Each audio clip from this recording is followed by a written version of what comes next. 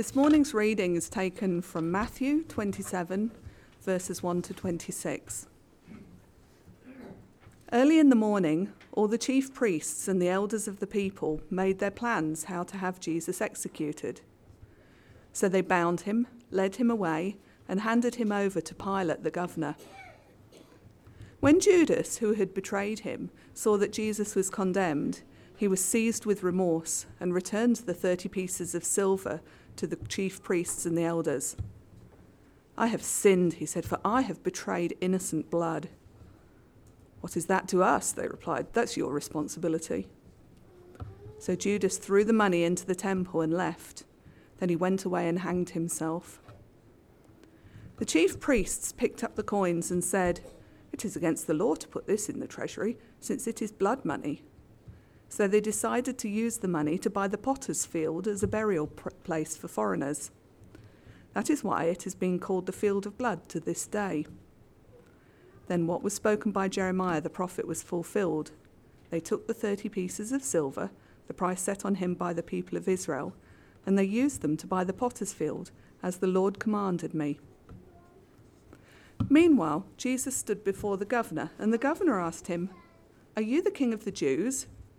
"You have said so," Jesus replied.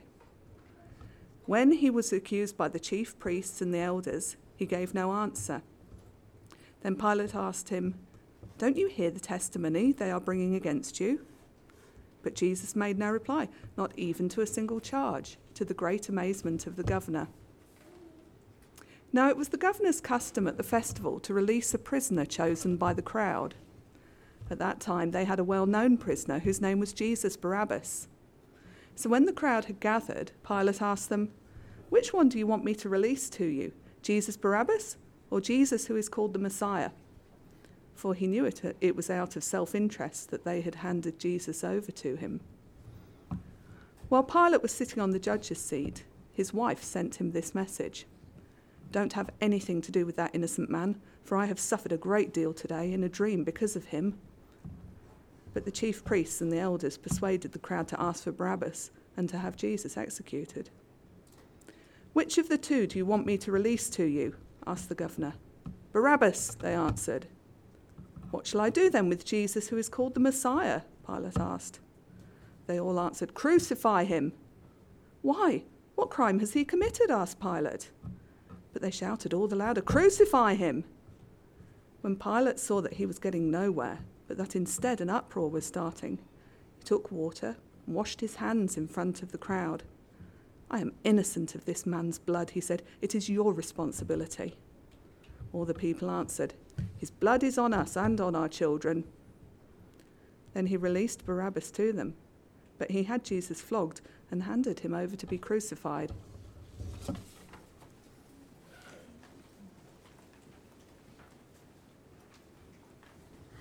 Good morning. We'll keep your Bibles open so you can follow along.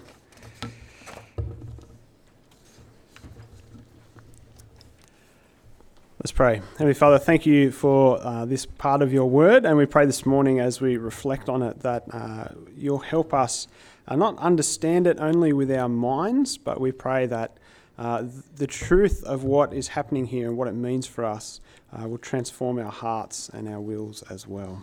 Amen. Well, in our world, there are so many people carrying around guilt, aren't there? Imagine a scenario of a child growing up in Nazi Germany. And just imagine the situation. I often think, what must it have been like for people who grew up in that context? Imagine that all the indoctrination you're getting every day through school, through the community, through posters, through as you walk down the street, you walk into a shop and you have to hail Hitler. And I sometimes wonder, there must have been Jewish children who gave up their own parents at the time thinking it was the right thing to do, the right thing to dob them in to the Gestapo. And then years down the track, can you imagine the realization it must have been when they look back with sort of a clear vision and realize what they've done? Can you imagine what that guilt must be like, that blood guilt of having betrayed innocent blood? And imagine the guilt if you were Judas. On this day, earlier in the week, you'd made a deal to hand over Jesus to the chief priests and the elders. And we don't quite know why. Maybe you'd just gotten sick of Jesus giving all the money away. Maybe you were not convinced that he really was the king, or maybe you just weren't convinced that the kind of kingdom he was bringing was the kind of kingdom you wanted to be part of. Maybe you wanted a storm, sea, Rome kind of kingdom. But for whatever reason, you've made a deal to betray Jesus. And you had a few days to think it over. You had a few days to change your mind, but you didn't. And so Thursday evening comes and there's your opportunity. You take the soldiers to him, you kiss him on the cheek, and you watch as he's arrested. Actually, you watch as he heals one of the guys who came to arrest him. You see all of your other fellow disciples scatter in the night. And you see Jesus dragged off like a common criminal. You go to the temple, you get paid your 30 pieces of silver, you go home. Maybe you don't sleep that night. But throughout the night, at some point, or at least the next morning, the guilt sets in. And so by Friday morning, after a night probably of tossing and turning, thinking, what have I done? You rush back to the place where Jesus is on trial, and you rush back and you find out what's happened to Jesus, and you find out he's been sentenced to death. And in that moment, the reality of what you've done sets in. In that moment, we read that Judas is seized with remorse. What have I done, you think? Jesus doesn't deserve to die. I mean, in all the years that you spent with Jesus, Jesus never hurt anyone. He never did anything dishonest. He never did anything wrong, anything malicious, anything evil, not even anything unkind or unthoughtful. He was the kindest, most totally honest, most morally upright person you have ever met. And not only that, but you'd actually heard him say and do amazing things. You'd seen him perform miracles. You'd eaten the bread and the fish, and you'd tasted the wine, and you'd heard the demons shriek as he cast them out, and you felt the waves and the wind and the storm stop as soon as Jesus said to. Maybe you're not sure still that he's the Messiah, but at the very least, Jesus must be a prophet. He must be a good man.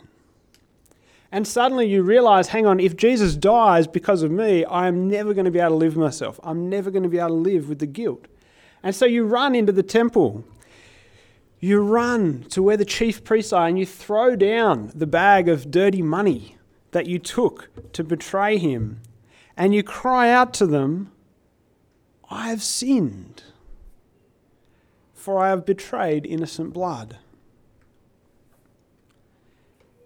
Now, as Matthew reports in this part of the week that changed the world, innocent blood is the main theme that we're looking at here.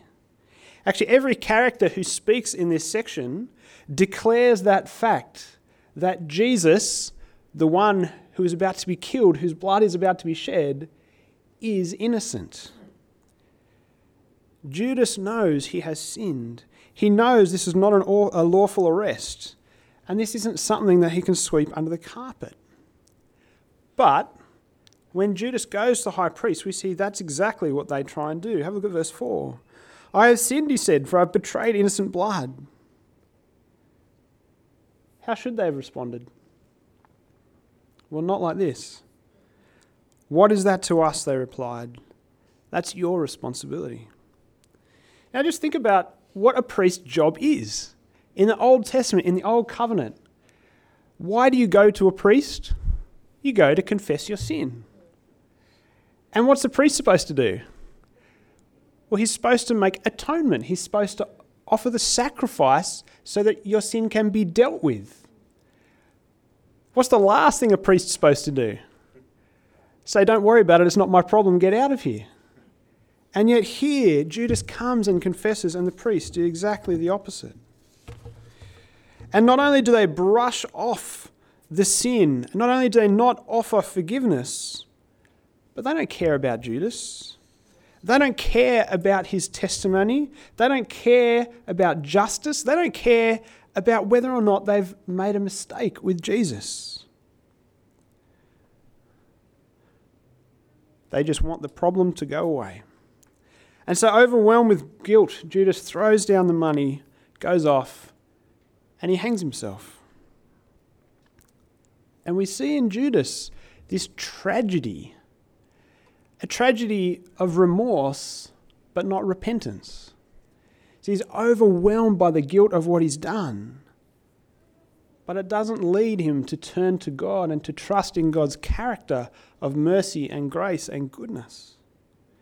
He wished he didn't do it, but he didn't go to God and repent and ask forgiveness. And in this one final act, Judas actually acts out his defiance and autonomy against God by hanging himself.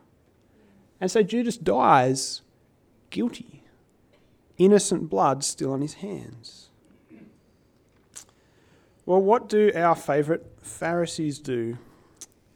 Well, they do the right thing, of course, don't they? Have a look at verse 6. The chief priest picked up the coins and said, actually this is blood money, so we can't put this in the temple treasury. That would be wrong. How wrong would that be? We can't do the wrong thing. I know what we'll do, says one of them. Hey, look, why don't we go and buy a potter's field and it'll become a community service. We can use that to bury foreigners. Won't that be a good thing to do? But what's interesting here is that they don't deny that it's blood money. Notice they actually incriminate themselves here. See, if it hadn't been blood money, if it had merely just been money for a service in the proper carrying out of justice, they could have put it in the temple treasury. They could have done anything they wanted with it. But here, they're acknowledging that actually what's taken place is not justice. What's taken place is not good and right. They actually are dealing with injustice. And so this dirty money can't go in the treasury. And isn't it an incredible display of hypocrisy?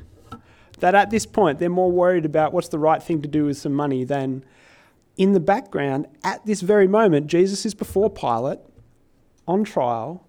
They could waltz over there and they could get him off. But they're more worried about what to do with these 30 little silver coins. They'll happily ignore one of God's 10 commandments, thou shalt not kill, so that they can obey their own commands of what is and not okay to do with money. See, it's funny, isn't it? It's a little bit like a drug dealer who declares all of their income to the tax office. And who even puts in sort of depreciation and deductions on all the equipment in their meth lab. It doesn't make sense, does it? It doesn't make sense. But here they are. They're ignoring justice. They're ignoring God's commands. They're ignoring the fact they've just sent an innocent man to die, and they're fussing over some loose change. But what they don't realise is that even what they're about to do with it is all part of God's plan. It was all predetermined. Verse 7. They decided to use the money to buy the potter's field as a burial place for foreigners. That is why it's been called the field of blood to this day. Then what was spoken by Jeremiah the prophet was fulfilled. They took the 30 pieces of silver, the price set on him by the people of Israel, and they used them to buy the potter's field as the Lord commanded me. Now, the more you get to know the Bible, the more you see how incredible it all fits together. Here is a quote from hundreds of years before Jesus. And we see the way that actually it perfectly, in incredible detail, describes exactly what's happening here. Now, this isn't something that Jesus, who's currently standing before Pilate, could engineer. It's not something that some imposter to be the Messiah can kind of engineer this happening. No, this is just history playing out the way God said it would. And the only explanation of how how the scriptures could promise something like this hundreds of years in advance and it comes perfectly true is that actually God is behind it all. Now this quote actually is, it's kind of a mix of Zechariah and Jeremiah, but it's most clearly from Zechariah. And Zechariah, writing hundreds of years, he says this: "The Lord said to me, throw it to the potter, the handsome price at which they valued me.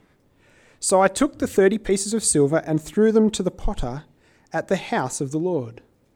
Now, isn't that incredibly accurate? It's at the house of the Lord, threw the money down, 30 pieces of silver, to the potter, because it goes to the potter's field. But do you know this actually? Did you notice who got valued, who got sold out by those 30 pieces of silver? See, here it's actually God saying, Israel, my people, sold me, their God, for 30 pieces of silver. God was saying through Zechariah that Israel had turned their backs on him, their God. And yet hundreds of years later, we see this specific prophecy play out, and Matthew points to it here and says, actually, when Israel rejected Jesus and sold Jesus for 30 pieces of silver, he's showing us that actually Jesus is God. And in rejecting Jesus, Israel is actually rejecting God, their maker. By putting a price of 30 pieces of silver on Jesus, they're putting a price of 30 pieces of silver on God. By selling out on Jesus, they're selling out on God. In murdering Jesus, they're murdering God. And yet they think that they're being righteous because of the way they spend those 30 pieces. Well, meanwhile, verse 11, there's another trial going on. Jesus stood before the governor, and the governor asked him, "Are you the king of the Jews?" "You have said so," Jesus replied. When he was accused by the chief priests and the elders, he gave no answer. Then Pilate asked him, "Don't you hear the testimony they're bringing against you?" But Jesus made no reply, not even to a single charge, to the great amazement of the governor. Now, it's really interesting, actually. In this whole event, there's only one person who doesn't confirm Jesus' innocence. Do you notice who it is? It's Jesus. Jesus is the only one who doesn't actually confirm that he is innocent. And this actually really amazes Pilate. It's not very often that Pilate would have someone standing before him who he probably actually thinks is genuinely innocent. And yet here is a guy who's genuinely innocent, and for once the guy won't stand up for himself. He won't say a single thing. And Judas has declared that he's innocent. The priests have shown that they know that Jesus is innocent. And now even Pilate's wife shows that Jesus is innocent. And even Pilate himself stands before the crowd declaring, "What has he done? I can't find anything wrong with him." But here Jesus says nothing to the one man that could pardon him. But why? Why does Jesus keep silent? Well, that's what we talked about last week, isn't it? This is what Jesus came for. Jesus came to die. His whole life is about this moment, this day. His whole life is about the scriptures being fulfilled, that he would be sold, mistreated, killed, and rise again. And so just imagine what it would be like to be Pilate. Imagine the conflict that Pilate's going through. And if it's not enough that Jesus appears to be innocent, his wife does something really unusual. His wife comes into court. She starts to interfere with a case. This is highly embarrassing and unusual. And she starts telling you that she's had a dream about this man. She's had a dream and this man is innocent. And she's begging you, don't have anything to do with him. Let this guy go. And so poor old Pilate, he tries, doesn't he? He tries to get Jesus off the hook. He tries to offer another solution. He tries to swap a Jesus for a Jesus. But the pressure's too great. His desire to maintain order and to keep his job kind of outweigh his conscience. And so in this pitiful little display, he gets out a bowl of water and he washes his hands as if somehow he has no guilt. As if somehow Jesus' death has nothing to do with him. You know, it's not my idea. You know, you guys forced my hand. I'm just doing what I have to do. But at the end of the day, Pilate has blood on his hands. Because Pilate had the opportunity to bring about justice. He had the opportunity to free Jesus and the power to do it. But he was more interested in his own comfort and security than the innocence of the one who claimed to be God's forever king. But you know, I think out of all the responses that we come across here, I think the most shocking of all is the response of the crowd. Verse 24. I am innocent of this man's blood, said Pilate. It's your responsibility. And the people answered, and this is just shocking, the people answered, his blood is on us and on our children. Kill him. It's our responsibility. They actually call down a curse on themselves at this point. Now, I think one of the things, when I was a kid, you know, I liked to get up to mischief. I went to school, I got pretty naughty. But the thing was, when I got caught, I knew I was in trouble. I knew I was caught. And I remember there were some kids that just had that brazen way about them where they'd be in trouble and they just didn't care.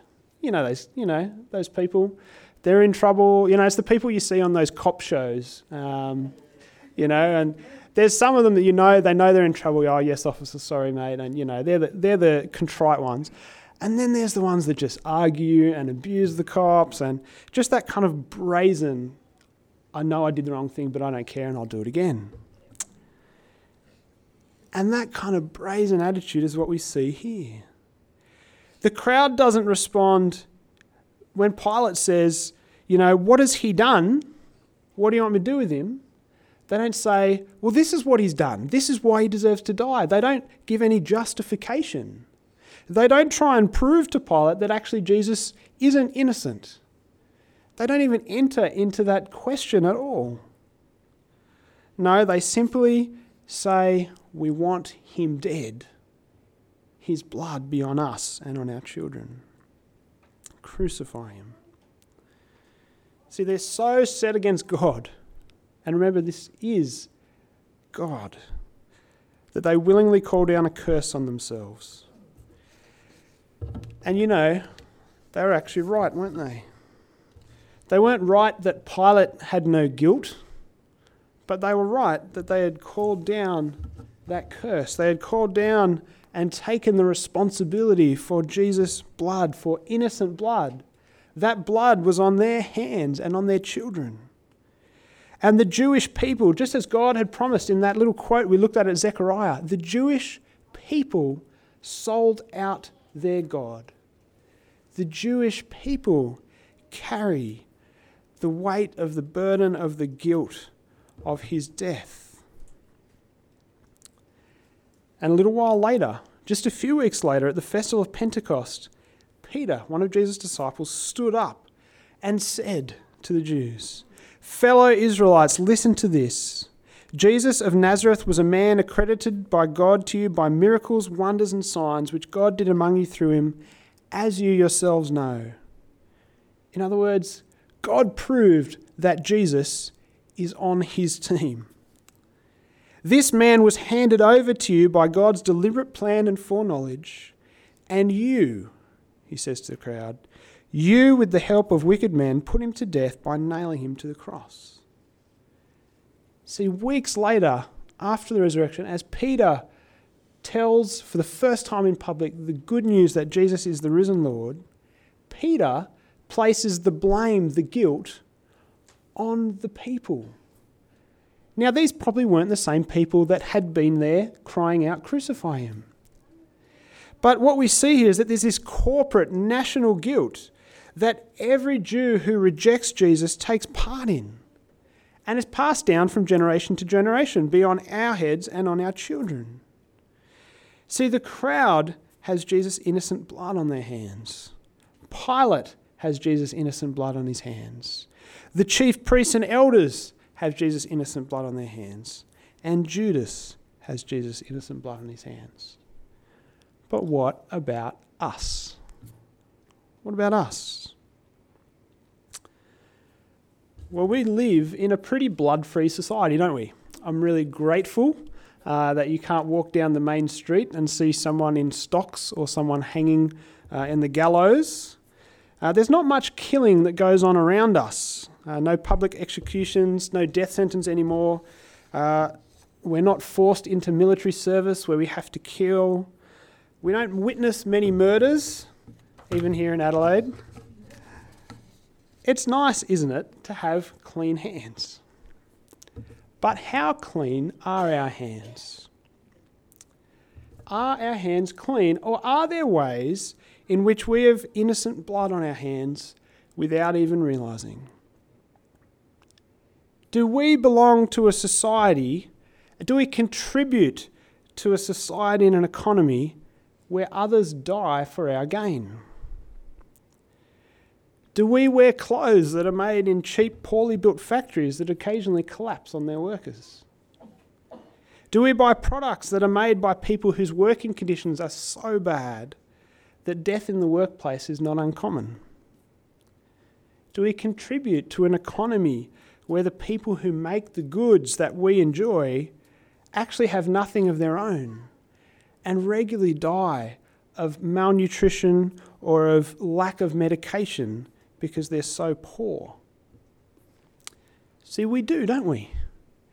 All of us unavoidably share in this corporate guilt, this corporate blood guilt, where actually other people do die in ways that benefit us. We didn't pull the trigger, we didn't sign the sentence, we didn't build the dodgy building that collapsed on someone, but we do share in the guilt. We are complicit in that guilt. There is blood on our hands. And our t-shirts, our TVs, and our bicycles and our cars, all those things prove it.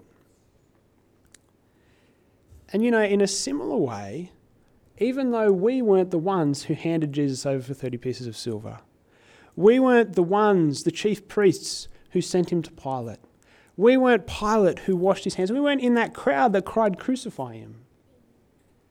But we actually are complicit in his death. We have Jesus' blood on our hands because he died for the sins of the whole world.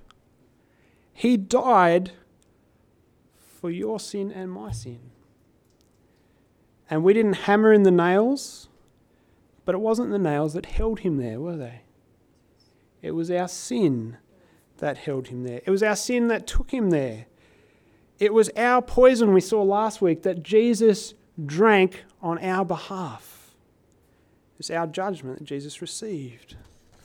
And so while we weren't there, we are all guilty. And we see here what the ultimate evil is, the ultimate sin, the sin that cannot be forgiven. And that's the sin of when God sent his Son into the world to die in our place. We turn our back on him. We treat his blood that was shed for us as common, as worthless, as nothing, rather than the precious blood that gives life. We turn our backs on the one who died for us, who died for our guilt and our shame. That is the greatest evil.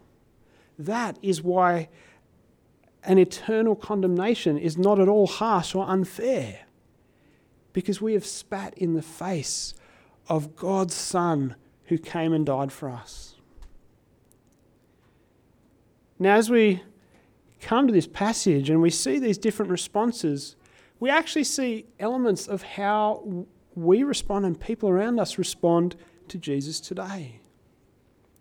See, like Judas, we can kind of be crushed by this weight of guilt, of our sin.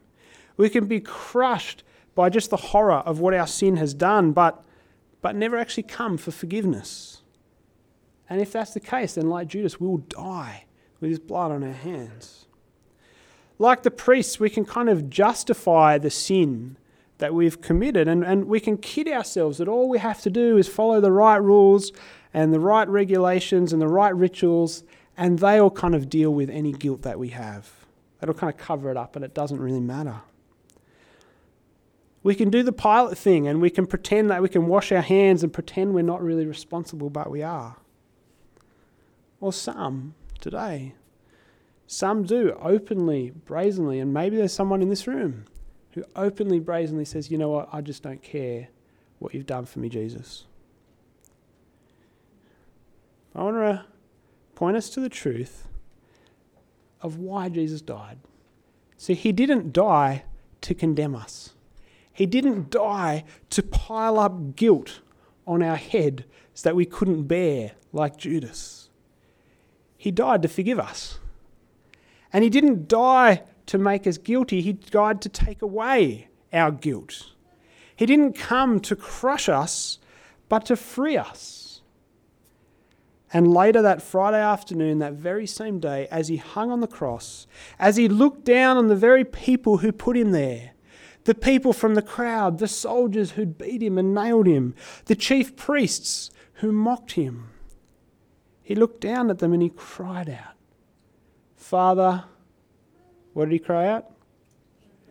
Forgive them. Father, forgive them, for they don't know what they're doing. See, had Judas turned to God for forgiveness, he would have been forgiven. And that's because Jesus' innocent blood that didn't deserve to be taken was shed as a substitute for guilty sinners like Judas and like me and like you. And if any of those priests and elders had repented of their sin, they would have been forgiven, because unlike the blood of the bulls and goats that they sacrificed, Jesus' blood cleanses all sin for all time, full stop. And if Pilate had humbly acknowledged before God his guilt and begged for forgiveness, he too would have been cleansed by the blood that Jesus willingly and deliberately shed. And those bloodthirsty crowds who cried, crucify him. Well, if they cried to God for mercy afterwards, Jesus' blood, the blood that had stained them, that was on their hands, that blood would have washed them clean. And for you and for me and for everyone who comes to Jesus for forgiveness, because he willingly, deliberately poured out his blood for the forgiveness of sins, everyone who comes for forgiveness receives it. And the most horrific event in all history actually becomes the most wonderful. See, it's a great irony, isn't it? That on the one hand, his innocent blood stains an irremovable stain of guilt for those who continue to reject him. But for those who come for forgiveness, his blood cleanses of all sin, of all spot, of all stain. And so his blood is either a stain of guilt or a cleansing flow. It either condemns or acquits. In that sermon of Peter's at Pentecost a few weeks later that we mentioned, where Peter said, "You killed Jesus," he continued, he said, "God made this Jesus, who you crucified, both Lord and Messiah." When the people heard this, they were cut to the heart and said to Peter and the other apostles, "Brothers, what shall we do?" And Peter replied, and this is the answer for you and me too and everyone today: repent and be baptized, every one of you, in the name of Jesus Christ for the forgiveness of your sins, and you will receive the gift of the Holy Spirit. The promise is for you and your children and for all who are far off, for all whom the Lord our God would call. I want to just finish this time this morning with just a couple of lines from one of my favourite hymns. Some of you will know it. There is a fountain filled with blood, drawn from Emmanuel's veins, and sinners plunged beneath that flood lose all their guilty stains. Ever since by faith I saw the stream, thy flowing wounds supply, redeeming love has been my theme, and shall be till I die.